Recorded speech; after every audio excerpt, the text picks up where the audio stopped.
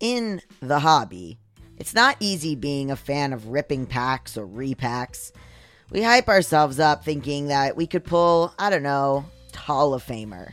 But with zero transparency on available cards and hit rates, it's all just a shot in the dark.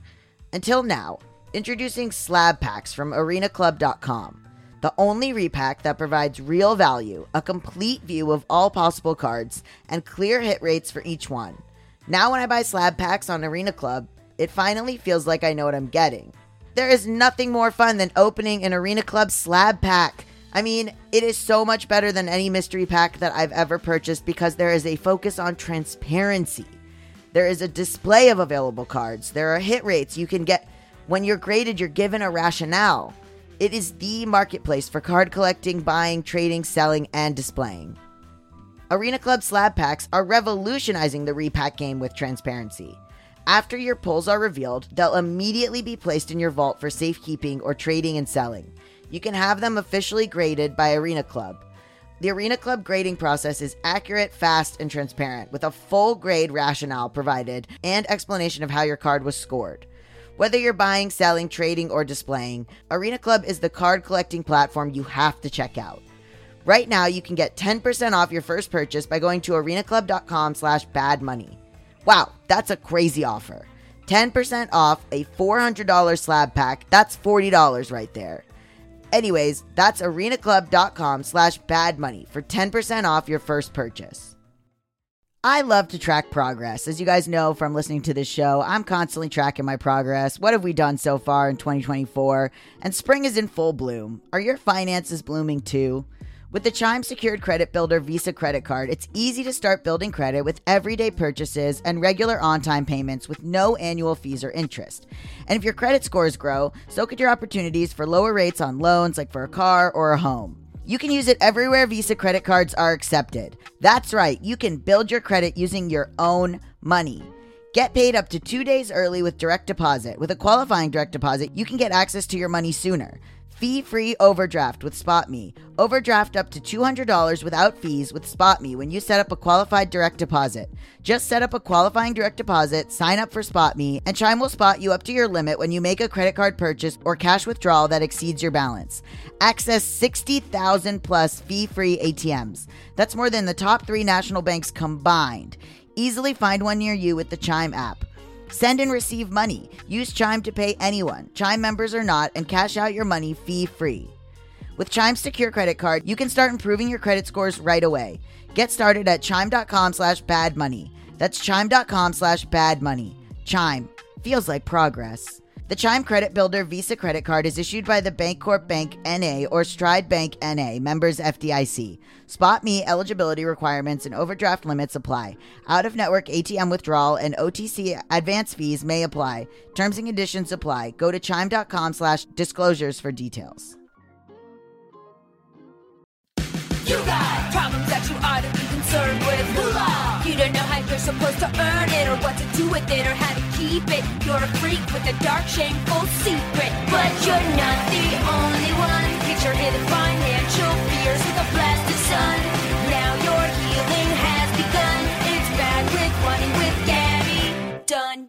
Hello, Deadbeats. It's me, Gaby Dunn, and this is Bad with Money. If you can believe it, Season 1, Episode 1 of Bad with Money first aired on August 24th, 2016. That's 3 whole years ago. So much has changed since then. So as we wrap up Season 4, I'm feeling very reflective and maybe exhausted, but shockingly, not defeated. 2016 feels like a lifetime ago for all of us, I'm sure, both globally and politically, and also personally. I've gone through multiple relationships, I've moved twice, I have a dog, I have a retirement account, I turned 30, then I turned 31. Jesus. And plenty of you have asked, rightfully, as the seasons have gone on, where I'm at with my personal finance journey. I definitely shared more of that explicitly during Season 1, and slowly as the show got more broadly focused, I looked outward more. So where am I now? Well, I started out knowing nothing, drowning in debt, and full of shame. Fun! Over the past 4 seasons of Bad with Money, I've learned not just about money, but about access, injustice, and about myself. Since the very first episode, I've read many a finance book and figured out what works for me and what is bogus posturing that helps no one. I've written my own book about money. What? It's called Bad with Money, The Imperfect Art of Getting Your Financial Shit Together. It's available wherever fine books are sold. It's not really it's a finance memoir, which is a genre I learned is a thing. I've gone on tour with that book, which went into 3 reprints and was covered in the New York Times. I was on the Today Show. I've been dubbed the third wave of financial gurus, even though I'm definitely not a guru or an expert and remain very uncomfortable with those terms. But I guess that keeps me relatable. I've paid some major bills off, except, my last sweet Navient student loan, which will be with me for a while longer. Oh, and I've become a full-fledged socialist, so that's fun. Let me tell you what I was feeling 3 years ago when I first started this podcast. Scared, broke, fearful, anxious, ashamed. Now, I may experience shades of those feelings, but at this point in time, I'm feeling more secure. I know the jargon. I learned it slowly like a second language. And I'm still not totally versed, but if I don't know something, I look it up or I ask. I'm not letting my money passively happen to me. I am actively engaging with it. I sit for hours with a pen and a highlighter and make sure my bank accounts make sense. I travel an hour away to an accountant I love so he can spend hours explaining my business to me. The biggest thing I've learned is that money, while an average, ubiquitous part of everyone's life, is unfair and time-consuming. It is a full-time job to stay on top of it all. In season 1, I spoke to my friends and fellow creatives about what I call finances and feelings. And as I talked to them, I realized not only that I had no clue how most of my closest friends made money, but that everyone was up against some very unjust systemic problems. My disabled friends were dealing with outdated SSI laws. My immigrant friends were scared of the fallout of an eventual Trump presidential victory. My queer friends faced a lack of visibility in the financial marketing for retirement, investing, and anything that spoke to a secure future. My POC friends were being paid way, way less than white people for doing the same job.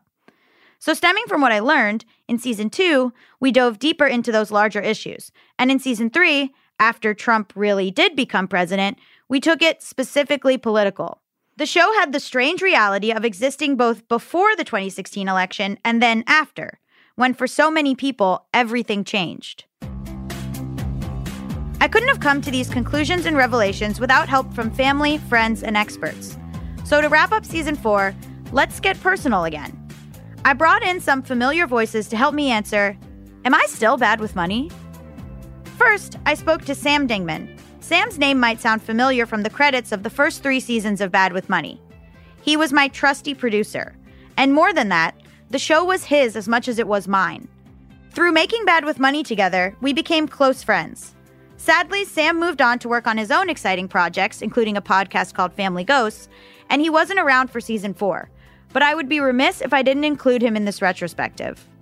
I was really, really excited when you said that you had been wanting to do a show about creatives and money and millennials and money, because I actually had a pretty personal relationship with that myself. Actually, I don't know if I've told you this before, but when we started talking, was something like $17,000 in credit card debt myself. Oh, I didn't know that. Yeah, it was a bad time. So I think it clicked really strongly with me when you said that talking about money from an emotional standpoint rather than a practical one was interesting to you. I just had this visceral yes response to that. So can you talk a little bit about how I went from just asking questions to essentially a socialist? And I think were you on that journey as well? Yeah. I mean, I know that as we were having those initial conversations, I don't think we quite realized the plate shift that was brewing. Neither of us thought Trump was actually going to win that election. Mm-hmm. And so I guess we probably can't discount that in terms of what ended up changing with the show. But I remember the really, really big change happening right around the time that I think we interviewed Jane Mayer about dark money. Yeah. I just remember getting this flurry of text messages from you after we confirmed her for the show and you read the book. And the text messages were like, what the fuck is this book? I cannot deal with this. This is completely changing my outlook on everything. I feel like I'm just going to scream at her affectionately for the entire interview or something like that. Mm-hmm. And then I remember her in the interview saying, I can't remember if we left this in the edit or not, but I remember her, and I hope she'd be okay with me revealing this. Sorry if not, Jane, love your work. That she said, this is one of my favorite interviews I've ever done about this book because you were so aghast at the things that she revealed in the book. And I remember feeling like that was a big reorientation of focus in terms of the guests and the way that we put questions to people was to say, this isn't just that Gaby kind of doesn't get it and has these big questions. It's that these fundamental structural issues are real and can seem and maybe are completely inescapable. And it is more than fair to acknowledge that and have that be the framework that we put around a show like this, which is notionally about being a little fun about it and a little light about it. I thought it was really awesome the way you were willing to stick to your guns and continue to pursue the reframing of the conversations, the more awareness you got about these structural issues. Yeah, I feel like I started with just asking basic questions, and then as soon as I learned more, like the more I learned, like it really shows the value of education, because the more I learned, the more I was like furious, and then I was like, we got to do something about this. You know, I was always liberal, but it really changed my politics to like way more socialist. Totally. Well, I feel like something I remember being a pushback that we would get from listeners sometimes was, well, I wish the show just gave more practical advice. And I just remember after the dark money inflection point, I just remember this feeling of incredulity, basically, because we are so comfortable in other financial conversations in culture, acknowledging the fact that businesses are trying to make profits and everything they do is designed to extract as much money from you as possible. But for some reason, when we acknowledge that banks and financial organizations are also for-profit institutions and are probably engaging in the same bottom-line-oriented behavior that might not have a consumer's best interest at heart, that's somehow blasphemous. And I'm really glad that that's a fight we were willing to continue to have. Yeah, I don't care about those people. Like, this is a show for, you know what I mean? I don't read comments. Yeah. I've never read the reviews of Bad with Money. I don't give a shit. Like, like, you want advice, there's tons of shows like that. This is a show for everybody else. And I really admire that, especially because, you know, it's interesting, like, you know, I'm a queer lady, and you, I mean, I would always say it was your show as much as it was mine, and you're like a straight white dude. Mm-hmm. Mm-hmm. But like you were like, yeah, no, this is a show where we're gonna center different voices. And you didn't blink when I was like, I was like, we're not talking to straight white men anymore, and you were like, yeah, okay. So what would you rate me now? Like, how am I doing? Well, I mean, it's interesting to me now to observe your career as a fan from afar and to see the podcast is still going, still doing well. You turned it into a book. The book, from what I gather, seems to be selling really well. I see you promoting other books that you've written, your graphic novel and the sequel to the book you wrote with Allison. I know you're also doing Just Between Us as a podcast now. Mm-hmm. And I had this realization actually just before we started recording. I am probably looking at your career now and making a lot of assumptions, and I wonder if my assumptions are correct. So I guess to answer your question directly, because I see Gaby doing really exciting creative work, I assume there's a direct relationship between that and her financial well-being. And I realize I have no idea if that's true because I'm no longer producing a podcast with you where we have awkward conversations about it. Yeah, there was, for the listener, a severe lack of boundaries between Sam and I, where I would just send a flurry of text messages at 3 a.m. with random ideas. And he very kindly was like, okay. So I it still doesn't match up. Like mm-hmm. and I don't mean to disparage any place that I'm working for, but like the advance for the graphic novel was not large at all. Mm-hmm. whatever you're thinking, it was less than that. But I wanted to do it. And then, there's a lot of stuff that needs to be paid off still in my life. Mm-hmm, so I do still sort of break even. Like, the income that I make is not like, oh, she gets to keep all of it. Right. And also, it was interesting because there was this article that came out about how my advance for the Bad with Money book was $150,000, which, yes, but I then paid a publicist, a fact checker, my lawyers, my managers, my agent. Then the money is split up. So you get some of it right when you do the deal. Then a year later, I turned the book in and I got the next part of it. And then a year later, when the book came out, I got the next part of it. And then when it comes out in like another reprint, I'll get a little bit more money. And then so on and so on. So like that money gets doled out over years. Right. So what I end up with is essentially like a pretty fine yearly salary. You know what I mean?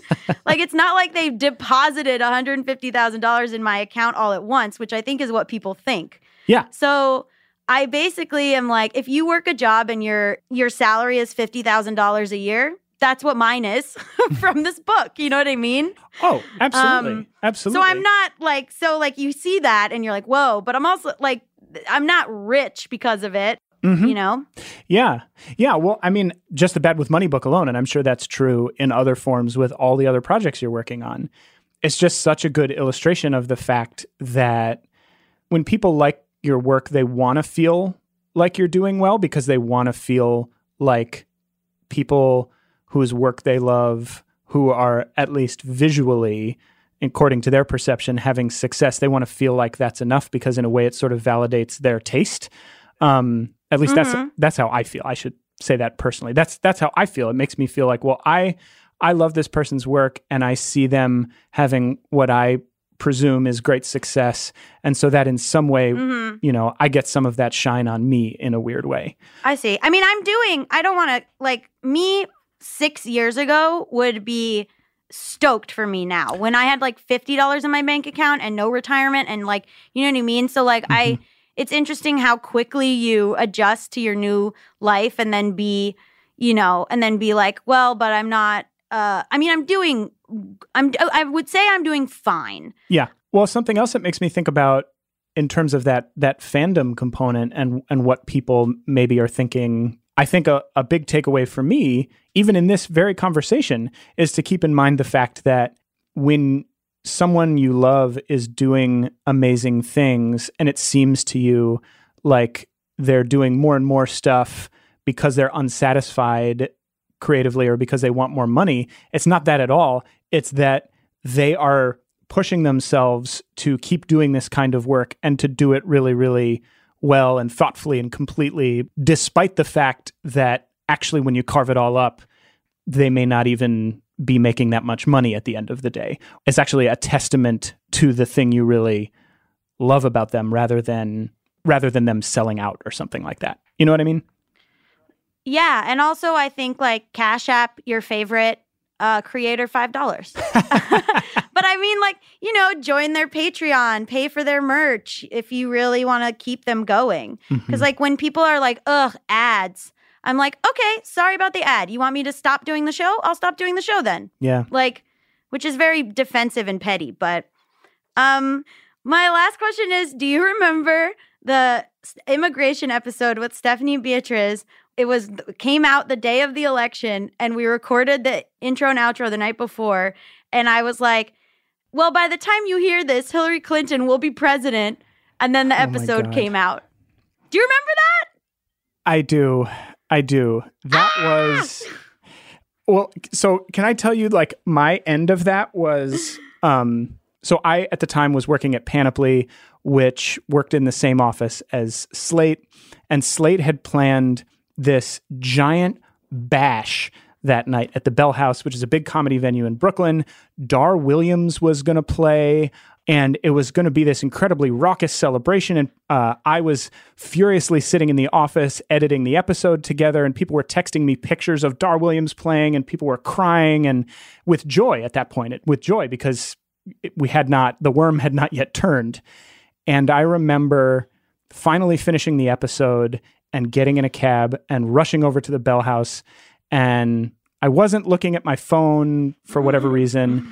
And I remember walking in, and there were like 15 people left, and they were all sitting on this concrete floor, and they had a live stream of the CNN coverage on this big projection. And the realization of inevitable doom was starting to settle in. And I remember standing there and thinking, we are about to put out this episode that imagines this alternate future. And the episode was about immigration. Yes. And I don't even think at that point we knew how awful it was going to be. We didn't. My God. It's literally it's like it's about immigration, and we're like, don't worry, guys, Hillary Clinton will be president. Like, that episode is a cursed episode. Anyway. There are so many episodes from that first season that I just hear them so differently now in light of what happened. Yeah, we were hopeful. Yeah. And that's another thing, honestly, that makes me feel really proud of the pivot that the show made, because the moment dictated it. You can't really have a practical show about finances when we're living in the most impractical, unreasonable, illogical times we've ever been alive for. And it's important to ask big questions. And I'm proud that the show has continued to do that. And now, back to the show. Next up, we're going to get closer to home and talk to my little sister, Cheyenne. Longtime listeners will remember my sister Cheyenne from season 1, where she unabashedly declared that she didn't stress about spending money. Who is she? Cheyenne has grown up immensely since 2016. She now often watches my dog and house sits for me. She is increasingly mature and responsible in a way I never could have predicted when she was a popular high school girl and then a Florida State party aficionado. There are shades of the Cheyenne you heard 3 years ago, but she's grown up so much. And she's watched my relationship with money and our parents' relationship with money transform too. I think you've changed a lot, but I think you still have breakdowns about money that are unnecessary, but that's just, I think, your personality in a sense, which is... There was a fun one where you came over to do laundry and I was crying in my room about money, and I just was like, I just need to cry in here. And you were like, okay. So I just closed the door and cried in my room, and you watched TV in the living room. You came home while I was doing the laundry. Oh, yeah. And I said, I can leave if you want. And you were like, it's fine. I'm just going to go cry in my room. And I was like, okay, I'll be out here if you need me. Yeah. And that was it. And then you just went in your room and cried. And I was like, okay. Yeah. And you were like, what's it about? And I was like, it's about money. Good night. And I just closed the door. Yeah. But I think that you have better tactics, essentially, like to get through to have money, but you sometimes just think, okay, I have to put all my money here right now, and then you have no spending money. Mm-hmm. And then you freak out because you have no spending money. But you have money. You just, I feel like, I don't know what everyone's telling you need to put it here, you need to put it here, you need to put it here. But you also need to have be able to live. Mm-hmm. So I feel like that's the only thing that I would be like, okay, focus on, keeping some money for you to spend.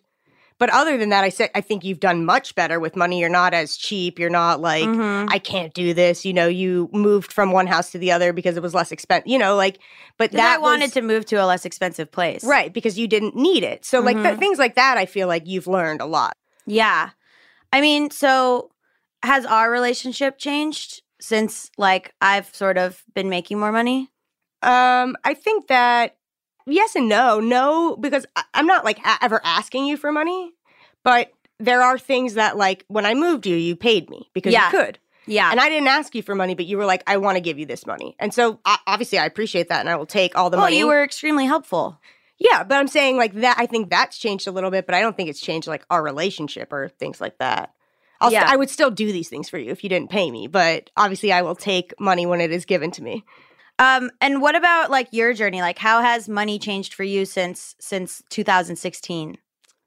Well, I lost my job, so yeah, that was rough. And I was had a little bit saved, but not nearly as much as I needed. And it wasn't until, I don't know, what was it, November, December of last year, I finally filed for unemployment. Mm-hmm. And that really changed everything for me because, you know, I wasn't asking mom and dad for money anymore. And like that felt really terrible as a 26, 27-year-old woman being like, hey, I lost my job. Can you guys pay my rent? Like this, you know, I don't want to be, that's like ridiculous to me. Obviously, I mean, that's the situation for a lot of people. Right. But I had been independent for a while. Mm-hmm. So the unemployment helped.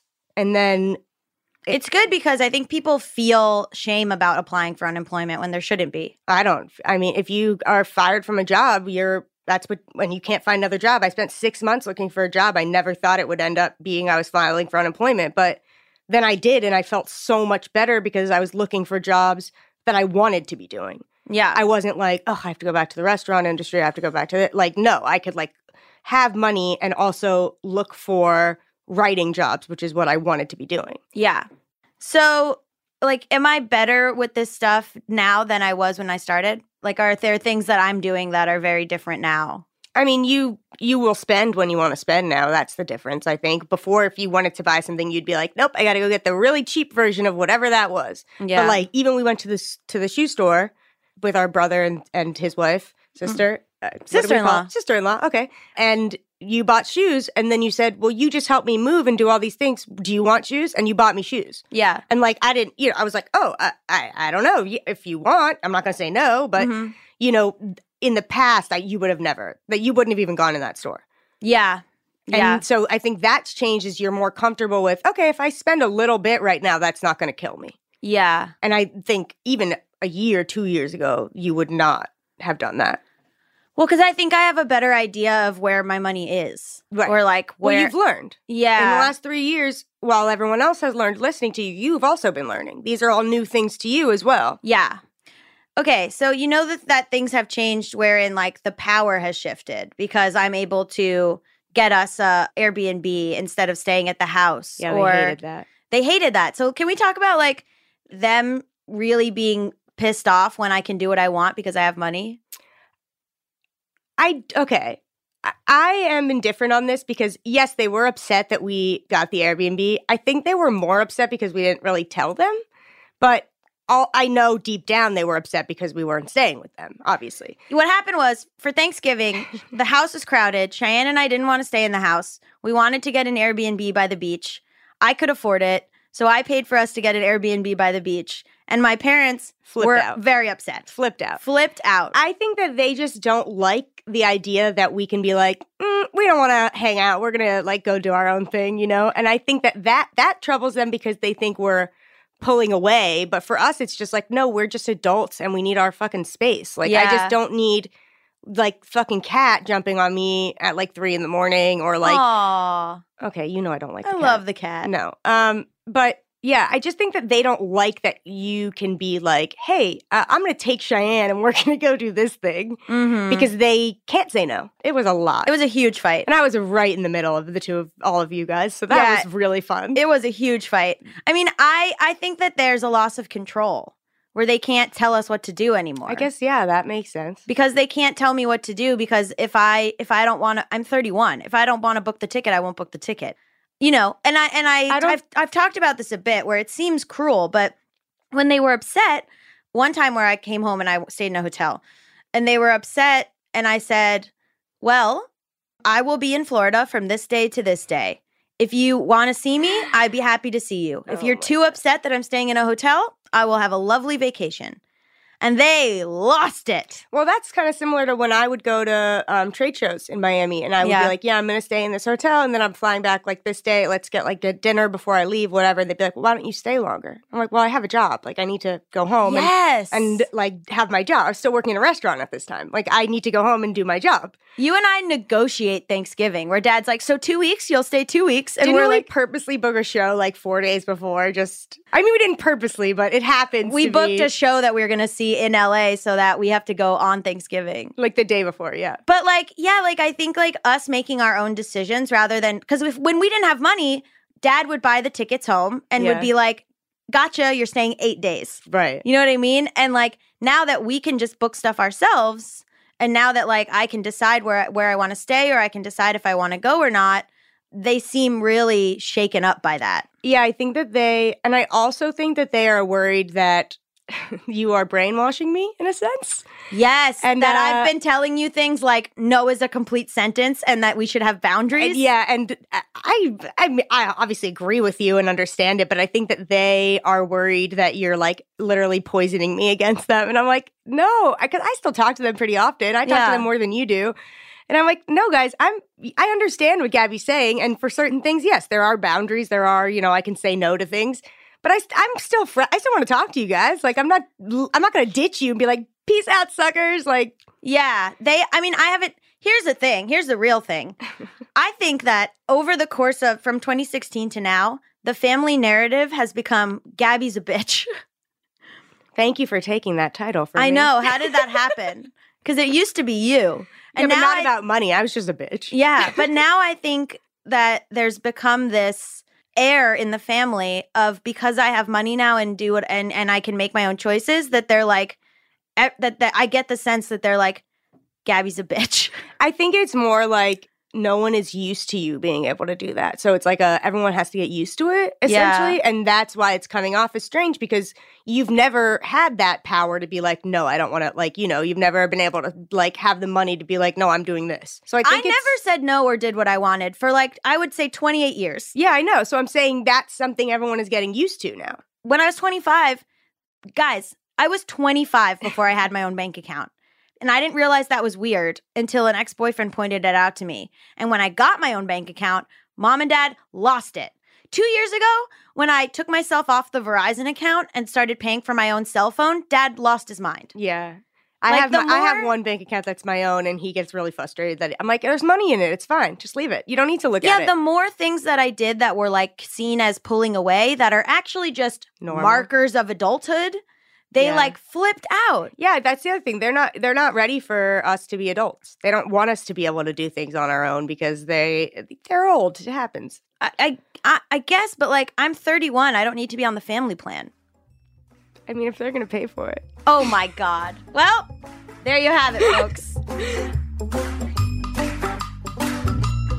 So now we've reached the rest of the family of that family plan. For those of you who are close to a sibling, you know that sometimes your parents skew your childhood or their actions in their own favor. But the joy of having Cheyenne as a sister is that she's there to call bullshit and to assure me that I'm not remembering wrong, and yes, our family is nuts. Oh. Mom? Hi. Hey, this is Gaby. Hi, I know who it is. Well, I don't know. It rang for a while. I was busy watching Dr. Pimple Popper. I couldn't get out of YouTube. Sure, I hear that. Yes, it's my parents. Karen and Mark were also guests on the first season of the show. And since then, they've changed a lot too. In June of last year, my grandmother, the hilarious and irreplaceable May, passed away. And suddenly, my parents came into an inheritance. Having money is something brand new, and they've been figuring out what to do with it exactly. More recently, they're trying to leave Florida and move somewhere more rural and yeehaw, which suits their style better. Funnily enough, my parents, who I interviewed separately, disagreed with each other on a few things. My mom took issue with my characterization of them and their behavior during my childhood. My mom believed I'd unfairly painted us as poor. I'm very conscious of not using the word poor, but my childhood diaries and later in his interview, my father, agree we did not have a handle on money growing up, and there were problems related to our family not having money. And that what I remember about my childhood and what I've relayed about my past on this show is in fact accurate. Thanks, Dad. My mom is a wonderfully sweet person. She listens to every episode and is so supportive of me. But she equates me saying we struggled with money with me saying she was a bad mom, which is the furthest thing from the truth. In this interview, she touches on something incredibly important. My talking about money, specifically our family's money situation, makes her uncomfortable. Meanwhile, my dad has dropped all of his boundaries since getting sober for the final time more than 13 years ago when I was 17. He has no problem discussing his money mistakes on air and taking responsibility for what he did when he was drinking and drugging. It's another very interesting example of people in the same house remembering life very differently. So, how would you describe my relationship with money when I started the show in 2016? You were very naive. You were extremely anxious. You panicked about money. You still tend to panic about money. Yeah. You described me, even as a teenager, as being frugal or cheap to my detriment. Well, you were. I mean, there are things that I'm going to be very honest with you. There Sure. are things that you've said during the duration of your podcasts that I think are just mischaracterizations of what our financial situation was, where you talk about wearing the same 4th of July T-shirt all year round. Well, you wore that T-shirt. You wore that T-shirt because you were a nerd. Sure. You liked the shirt. But you know what's interesting is that's actually just smart. I love to go the day after Halloween and get all the Halloween like clothes and socks and whatever. And then you can wear those all year round. So that's just good. That's just good shopping. I have always been frugal. I have always shopped. Yeah, you're good at that. You're good at that kind of thing. So it's a sale with a coupon. So that's what I hopefully have passed down to you. But you were very secretive about your money situation and wouldn't take any money from us. Thinking that we couldn't help you. I mean, you just had us in the crapper as far as what our financial situation was. And I mean, so even to this day, I think sometimes you mischaracterize how we were. Well, that's up for debate, I think. I was nervous. I felt like I was the only person who was like, guys, maybe we should rein it in a little bit. But I know that you guys kind of, and Cheyenne talked about this too, like making fun of me for being a little, or being confused as to why I felt that way, or the anxiety, or making fun of me a little bit for being like, oh, I don't need to get a new one. Or like, I'll duct tape it or whatever. Even like when I was looking at a new apartment recently and you guys came to see where I had moved to, I know you guys really wanted me to move to like the nice building, the condo building, the like whatever. And when I wanted to move to a less expensive place in Echo Park, I know that you guys were sort of like about it. And Cheyenne was like, oh, I would love to move to a nice condo building. And I was like, I know you would. Yeah, that's right. That's right. That's right. But I don't know where, I mean, your perceptions of us being poor are so off base. I don't think that we were poor. I think that there was no budget. There was no idea of where the money was going or where it was coming from. I think there was a lot of stuff where, like, obviously, look, like up until I was 17, Dad was an addict and an alcoholic. So there was money going places that we didn't know where it was going. So, like, I don't think I'm completely off base being like, hey, the money doesn't add up correctly. No, that's true. He was in the throes of addiction, and absolutely there was money going out, and he and I used to have discussions about that all the time, like how come there isn't the money and where is it? And so you don't think kids hear that in the house? Pressure. You don't think kids hear that in the house and go, where is the money coming from? Where is it going? And I'm sure you did hear that. But I think sometimes when you talk about it, you take it to an extreme. An extreme, sometimes it makes it uncomfortable for me, to be very honest. I mean, even some parts of the book, Bad with Money, are uncomfortable for me. Talking about this stuff is uncomfortable. And it's not, I'm not using it as anybody's fault or anything. I'm saying that it was confusing growing up, and Dad was like, had a job, didn't have a job. I wasn't sure where he worked. Even like on the first episode of this podcast, he was like, oh, I got fired today. And I was like, today? That's right. But the difference in you from the beginning to now is that you're more open with us about your finances. And you're also willing to accept help. I know. That's huge. Which is big, really big, because I almost had a heart attack when I heard that you had sold clothes. I mean, that just... There's nothing wrong with selling stuff, though. I sell books. If I have furniture I don't need, I'll sell it. Like, I get rid of stuff all the time. No, I know, but it was to put food on your table. This is not to put food on your table. But that's not a read on you. It doesn't have anything to do with me. It doesn't have anything to do with me. I know, but that's a person in their 20s trying to make money. Yeah, and then a person who's an artist and a struggling artist, and I think that's all part of a persona of being a struggling artist. I'm not taking it personally. I'm absolutely not taking it personally. I'm not asking you to validate what your perceptions are, but I'm just saying I'm just saying you don't have to feel like, ugh, I'm a terrible mother because she did this. I don't. Okay, good. I don't, because you were a grown-up. And if you couldn't come to us and say, listen, I need help, or you were with that idiot who told you to cut yourself totally off from us financially because you could be on your own. I mean, what the fuck's that? That's not what family does. That's not how family behaves. Sure. But I also think at 25, I didn't have to have a bank account that you guys had access to. Oh, I totally agree. Sure. That's all that guy was. I mean, that guy wasn't great, but that's sort of that's all that I did as a result of what he said, was get my own bank account. Well, there was nothing wrong with that. No, absolutely nothing wrong with that. But I just feel like you're more open to us now about the situation. And I don't know if it's because our situation has changed so dramatically in the last year. Yeah, it really has. Because of Maymay, right? Because of Maymay. But still, I don't use that money, that Maymay money. That money's invested. Sure. Which is huge. Which is big. Yeah. So you're off the hook. I think what happened is I just stopped. I think what happened truly is I felt like I had to be in charge of everyone. And then I was like, you know what?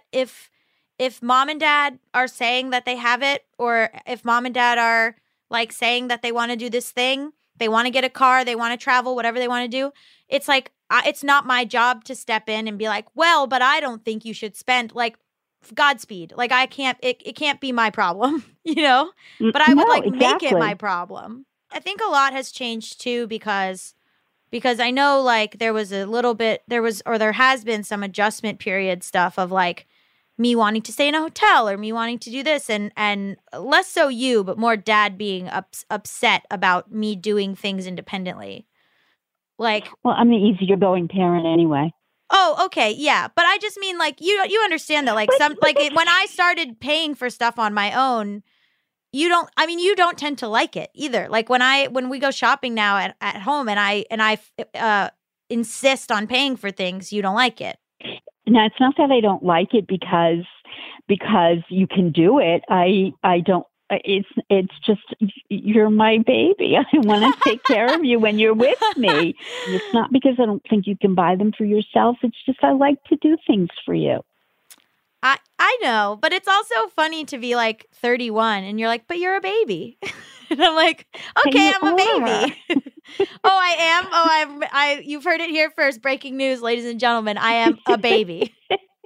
You'll always be my baby, but our relationship has changed. I mean, I think we've always had ups and downs depending upon where your head was at, but you've always known that you could always pick up the phone and call, and no matter what it was, you could always talk to me about it. And, sure. And I think that's how you're dealing with the money situation too. So when I can say to you, can I help with your move? Will you let me? It's more like I ask permission. And when I can do that and you say yes, it makes me feel really good. Yeah, I used to fight you and not want to take anything and be like very intense about you guys not paying for anything because I didn't feel that you guys had it. But now I'm sort of like, you know what? If mom wants to help, it's not my job to ask where it came from. Like, it's not my job. Like, right. I don't have to, like a long time ago, Dad was like, I want to give you $500. And I was like, where is it coming from? And he was like, don't worry about it. And I was like, well, unless you can tell me where you're getting it from, I'm not going to take it. And he was like, fine. Mm-hmm. Now I'm like, you know what? Fuck it. It's not my job to ask him where he got it. He robbed a bank. Fine. Who cares? Like you know what I mean? Like I'm over it. Like I can't control what you guys are going to do. So so whatever. Is that because you trust us more? No, I just can't hold on to that stress. I'm just like, fine. No, good. Whatever. Good. You guys are running some weird Ozark meth business behind everyone's back. It's not my business. Like, do you know what I mean? I don't. My mother stressed. I stressed about money my whole life. Yeah. And still to this day, I mean, look, I'm, working the practice and I'm trying to ease off the practice and I'm working another job. Yeah, you work a lot. I work a lot. You always have. But I just never wanted you guys to have that stress.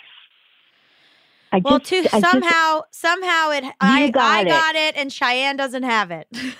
Yeah, well, she has it now. She has it as she's maturing. It's like weird how I don't know. I just picked up. I just had this like natural stress about money that I think I could be like the richest person in the world and I would still feel that way. Yeah. You're probably right. So, are we interviewing Dad today too? Oh, is Dad there? Yeah, you are. Yeah. Mark, can you come down and just talk to her here? Hello. Hi. Dad? I have another interview scheduled at 8:15. Oh, you're busy? You're busy? No, I'm not busy. Okay, so when I first started this podcast, what was I like about money versus now? I believe that in the beginning, you were on a mission of social activism. Mm-hmm. And I think you had some misguided ideas about the personal management of money. For me, I was looking forward to learning what you were learning because I knew this was going to be a learning process. And I kind of know you for a while, so I knew how you go about interviewing is also, I used to call it, it was kind of like Hunter Thompson, where you would inject yourself into the story. Mm-hmm. You had that style of journalism that you would be able to put yourself into the process of getting the story out of the person you were interviewing. Mm-hmm. So I don't know if I just answered your question or not. But those are my thoughts about you and Bad with Money. But were you surprised that I was doing a show about money, of all things? That's a good question. No, not totally, because you've been obsessed about money for a long time, and I didn't know that. Not about greed, but about what you perceived of us not having enough, or. Mm-hmm. Mom said I was very frugal and cheap and like upset all the time about spending. Well, that's because she wasn't. See? And who was right? Me. So Mom was like very Does that make you feel better? Because Mom was like, came on here and she was like, you've miscategorized, blah, blah, blah. And like making it seem like I'm saying she's a bad mom for like spending or whatever. But I'm like, you were spending. Also, you multiple times would be like, don't tell Dad, blah, blah, blah. So like, how was I worried about nothing exactly? Because let's hone in for a second. So I started making some money and then I started asserting some independence. And couldn't help but notice that there were some growing pains with regard to your enjoyment of me asserting independence. Are you sure you want to go down this road? I know what you're going to say, but you were upset that I was making decisions. Because you were upset about me making decisions because I could afford to make my own decisions. And you were taken by surprise. No, mischaracterized. Oh, okay. What really happened then? It's from my perception. You made a decision that I didn't. It wasn't so much that you made the decision. I didn't care. There was a communication issue that I was upset about, and that was that there was no communication. Yeah. So I was not afraid to talk about it. I would have been glad to talk about it. And I think what you felt was you just needed to do it, that you didn't need to talk about it first. Sure. So, I mean, okay. Okay, so, there was a little bit of resentment on my part, but it wasn't that you were spending the money or that you could. Look, honey, whatever you want to spend it on is up to you. I'm sorry. I didn't mean to talk down to you. Did that sound condescending? I apologize. No. I do feel I hope you're enjoying it. I am, but I have felt confusion or surprise, I guess, more than maybe pushback from like, oh, she got her own bank account. Oh, she took herself off the family plan. Oh, she's paying for her own hotels or whatever. That there was like this thing of like, oh, she's gone. She's off the rails. She has her own money. She can do what she wants. What are we supposed to do? Not for me. The only thing for me was that when it happened and there was no like, hey, I'm going to do this, I'm just letting you know beforehand. Mm-hmm. Not asking permission, not that you need my permission. It's just a matter of, I'm going to do this. It's just, what can I compare it to? I just mean, because the conversation I just had with Mom where I was like, well, but I thought I'm 31, I can do this or whatever. And Mom was like, no, you're a baby. And I was like, No. I'm not a baby. I'm 31 years old. And she was like, but you're my baby. And I was like, see, okay. Absolutely not for me. I am happy that you're self-supporting and that you can pay for trips and buy things on yourselves and that you're gracious when I want to give you something, and you thank me. Now I am. You're happy with that. Yeah. So do you think that your relationship to money has changed a lot since I started the show, or like me and you, or like just the family in general? I think it's changed immensely. You talking about the immediate family, like you and your sister and brothers? Yeah. And Mom? And Mom and you, yeah. Our relationships with each other, yeah, there's probably been a little bit of change in that there's You're Bad with Money has educated everybody. The guests you're having and the subjects that you're looking at and the paths that these different people you bring on the show are talking about. Mm-hmm. I don't know if it's changed anybody's spending habits. Yeah, I know. I get things in the mail from Mom. I just got a first aid kit from her for no reason.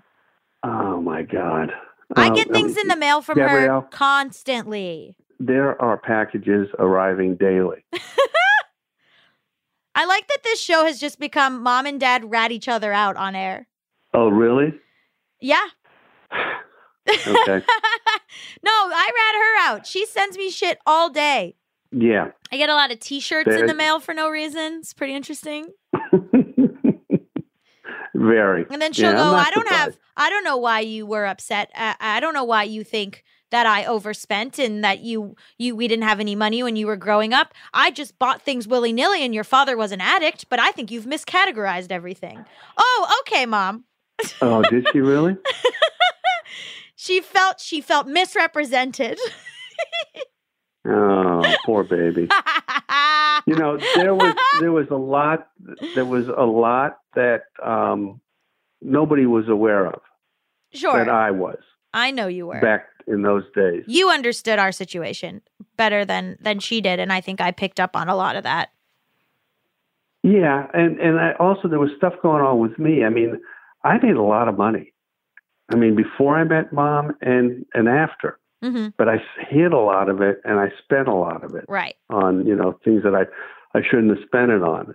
Not to judge me, but I don't judge you. I'm just saying that it's funny that she was for me, like, not to judge myself. No, you shouldn't. But it's just funny that she was like, I feel miscategorized, and I was like, okay. Well, nothing's changed. I know. So, how do you perceive my current financial situation? I believe that you have made some very smart decisions over the course of the last year, and that you are probably more secure than you thought you were, or that you even think you are. Thanks. But you're not sacrificing it all for right now. And I really hope you're enjoying yourself. That's what I hope more than anything else. You deserve it. I mean, you work hard, and I think you're a little bit underappreciated value-wise, dollar value-wise. Thanks. But I think that's the nature of the business you're in. And Thanks. you need a big break, and you deserve it. Thank you. I'm still very frugal about stuff. We talked about me moving and like living where I live, and how there's a bit of a like, oh, Gaby just doesn't like to spend money or whatever. But I mean, wasn't that a smart move? I thought it was. I thought it was too. Thank you. I mean, you didn't need all that space. You didn't need to be spending all that money. Thank you. Well, I appreciate your votes of confidence. You're welcome, and I have free advice anytime you want it. Oh, okay. Thanks so much. And finally, after delving into the past, I looked toward the future with my comedy and business partner, Allison Raskin. Allison and I have worked together since 2014 on so many projects. A YouTube channel, multiple TV shows, 2 books, our own podcast. Though we each have our own projects, Allison has been up close with my career and has seen a lot of my financial highs and lows firsthand. And she's also seen me go from about to quit our channel because I couldn't afford to keep producing content for it, to figuring out what to do with the money I've made over the years. As the trajectory towards my financial future has become more clear and stable, I asked Allison what she felt the future held for me. So when I started the show, how would you describe my relationship to money? Not good. Okay. Poor. Okay. Uneducated. 1 out of 10? 1 out of 10. Yeah. 2 out of 10. Well, I think because you weren't like a gambler. Yeah. You know what I mean? You weren't like going crazy with credit card debt or whatever. So I'd say 3 out of 10. I think it still causes you almost the same amount of stress. I don't know if you've necessarily figured out how to mitigate that. I know. But I think you're being more responsible about it. And yeah, I mean, for me now, it's just like, how do you not still freak out just because we're opening an S Corp? Yeah, that is an interesting part of it. The idea that even though the money situation has gotten better, I'm still panicked constantly. Yeah. How quickly you adjust to your new situation.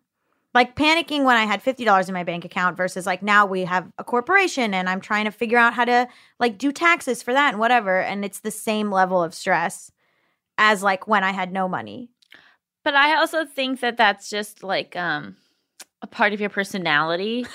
You know, like you haven't totally figured out how to be calm. Yeah. And like I think that you almost feed on stress in a lot of ways. Yeah. I mean, I also try to keep perspective of like, this is, oh, you're worried about taxes? Like, this is a good problem. Or like, you're worried about, you know, finding a new accountant? Like, you can pay an accountant. This is a good problem. Trying to do that. Yeah, maybe I just don't hear that. I don't hear that part. No, I'm doing it in my head mostly. Okay, good. As long as you're doing it. Yeah. I mean, I think like also a big thing that's changed is we were talking to my parents about like boundaries with my family. And like how, do you think like financially it's just allowed me to set boundaries with them more or like? Absolutely. I think you're much better at setting boundaries, not just related to money, but just in general with your family. Yeah. I think, you know, I mean, I think that their financial situation still causes you stress, which makes complete sense to me. Mm-hmm. But I also am just like, I can't control what you do. And me freaking out about it is like, I'm not in charge of you. Yeah. So when we first had you on the show, we talked about my like class anxiety and like feelings of, do you think I still kind of have that? Do you think there is like stuff where I feel like, okay, I'm catching up or I'm less than, or I don't know these things that other people have, or I don't know. I feel like more aware of, oh, this isn't a me problem. This is like a society problem maybe.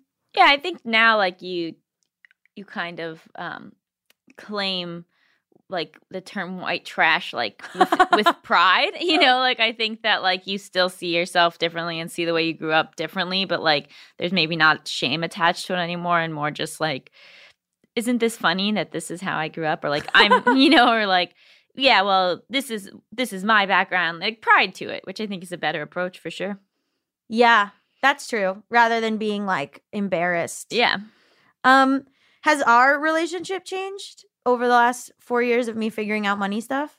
Yeah, I think so. Yes, I mean, I think that there's no more like lending or covering I know. or any of that.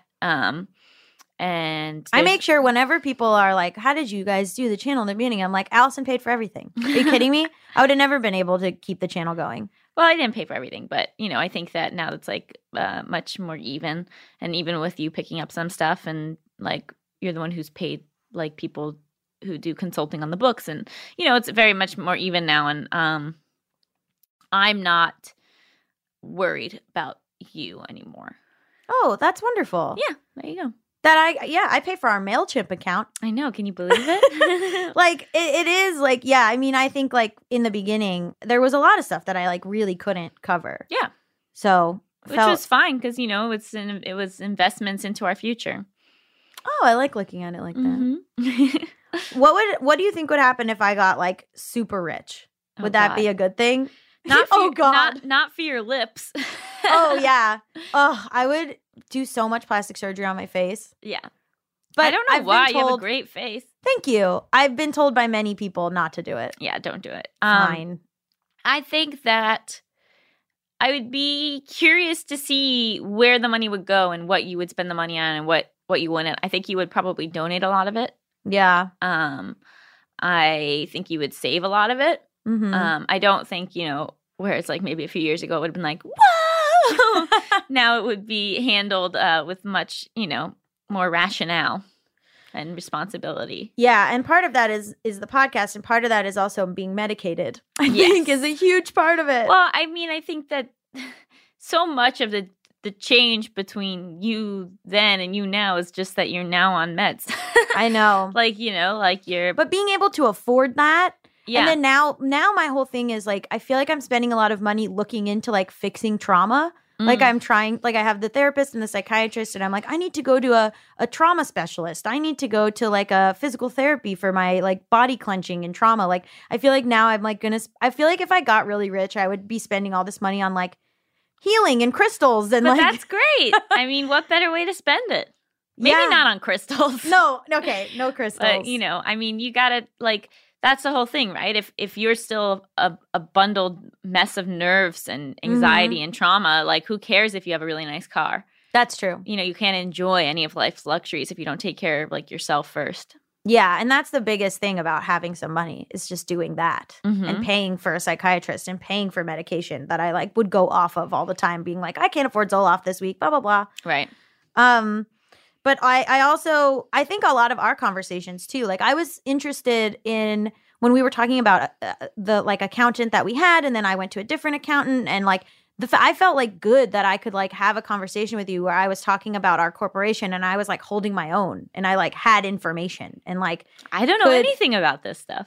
I know, but I was like, oh my God, look at me explaining this to someone. Yeah. Like, I felt like, oh my God, and like that I can answer, like, quarterly taxes and what does that mean and what are we doing, and, like, that I had information. Totally. I had information. I asked you about stuff now. That's crazy. I still need your dad's help, but Well, we all still need my dad's help. your dad did answer retirement questions for me because I didn't trust who I was talking to. Yeah. But honestly, sometimes he doesn't know the answer to stuff. I think that that's part of growing up is realizing that, like, you assume everyone else knows everything and you're just a moron. But nobody knows all of it, and very few people know most of it. Yeah. Which is scary. What do you see, like, what do you think the future is? Or what do you think I should do? Or where do you think I'm, like, headed, like, if I get paid for stuff? God, hoping that I get paid for stuff ever. I mean, I think that, the next big thing would probably be to buy a house. I mean, I think that's always a really good investment. And It seems so far away. yes, it seems, for me at least, impossible. But but I mean, if you're, like, looking long-term future, I don't know what the step would be before that. Like, I don't know what the big investment is before that, other than potentially having a savings account that's solely for that purpose. Mm-hmm. Are you investing in stuff? Yeah, I have, I mean, my SEP, and, like, I have, like, other little investment things, but I need to do, like, separate investments, like, just investments. Yeah. And then there's, like, still, I mean, I would love to pay off my student loans. I would love to pay off the $12,000 of student loans. There you go. That's That's your goal. That's a goal. And then would you be debt free? Yeah. So that's the main goal then. Yeah. And that seems doable, like within the next year or two, no? I could do it, yeah. And when you pay it off, they mail you a letter that you can put on your fridge that says congrats. Well, I can't think of a better incentive than that. To spend $12,000 for a note on your fridge that says congrats, you did it. Why haven't you done that yet? Every time it comes up, I paid off a lot of them. Mm-hmm. So now this is the last one left. And every time it comes up, I'm like, oh, but maybe I should wait. Why? I don't know. I think pay it. Okay. Leave right now, go pay it. Go pay it, come back. Yeah. Yeah. That should be your goal. That's a great attainable goal. I know. Yeah, you're right. Wow, thanks for coming on the show. No problem. Thanks for having me. So there you have it. I have a goal. Pay off the last $12,000 of student loans I have so I can officially be debt-free. I can't believe I'm so close, if $12,000 is close. Maybe before I can do it, Elizabeth Warren will eliminate all student debt. That'd be nice. You never know. One thing I'm most proud of is that we've been able to address economic injustices such as student debt, rising healthcare costs, low minimum wages, the racial wealth gap, etc., with a compassionate lens, all while cracking open meaningful, shame-free conversations about money. Don't get me wrong, I still hold on to some self-destructive money scripts that are going to take some time to work through, like being broke means something about my personal intelligence and worth, or that even if I get some money, it might be the last paycheck I ever get. Oh, that scarcity mindset is hard to overcome. I think the biggest lesson I've learned is that being bad with money is not about how much money you have, and it's certainly not solely a single person's fault. Being bad with money doesn't mean being broke or poor or even spending too much. You can have a lot of money and still be bad with it. And frankly, I found that it's the people with a finite amount of money who are actually pretty good with it. After 4 seasons, bad with money, to me, means burying your head in the sand, both personally and politically. It means choosing not to engage with money because you don't want to take any first step that might cause shame or confusion. I've had tough conversations with my family throughout this journey, and I think that's okay, because it's with the intent of understanding, growing, and doing better. There is still so much financial ground to cover. I'm looking forward to many seasons to come exploring all the topics that you all constantly tweet at me about, and to helping you all understand what we need to do in order to make significant change. So tweet at me, at Gaby Dunn, with what you want to hear more of next season using the hashtag BadWithMoney5 or BWM5. Maybe just hashtag BWM5. That's shorter. And while you're at it, why not rate and review Bad With Money on Stitcher, Apple Podcasts, Spotify, or wherever you listen? I love ratings.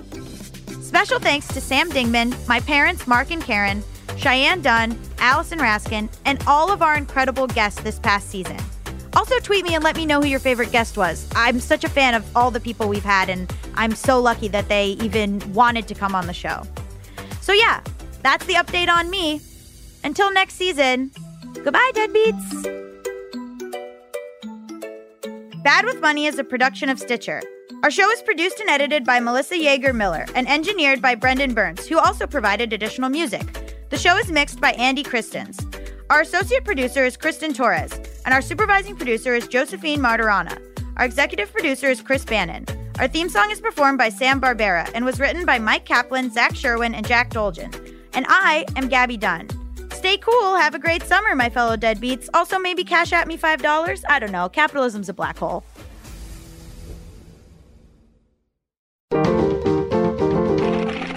Stitcher.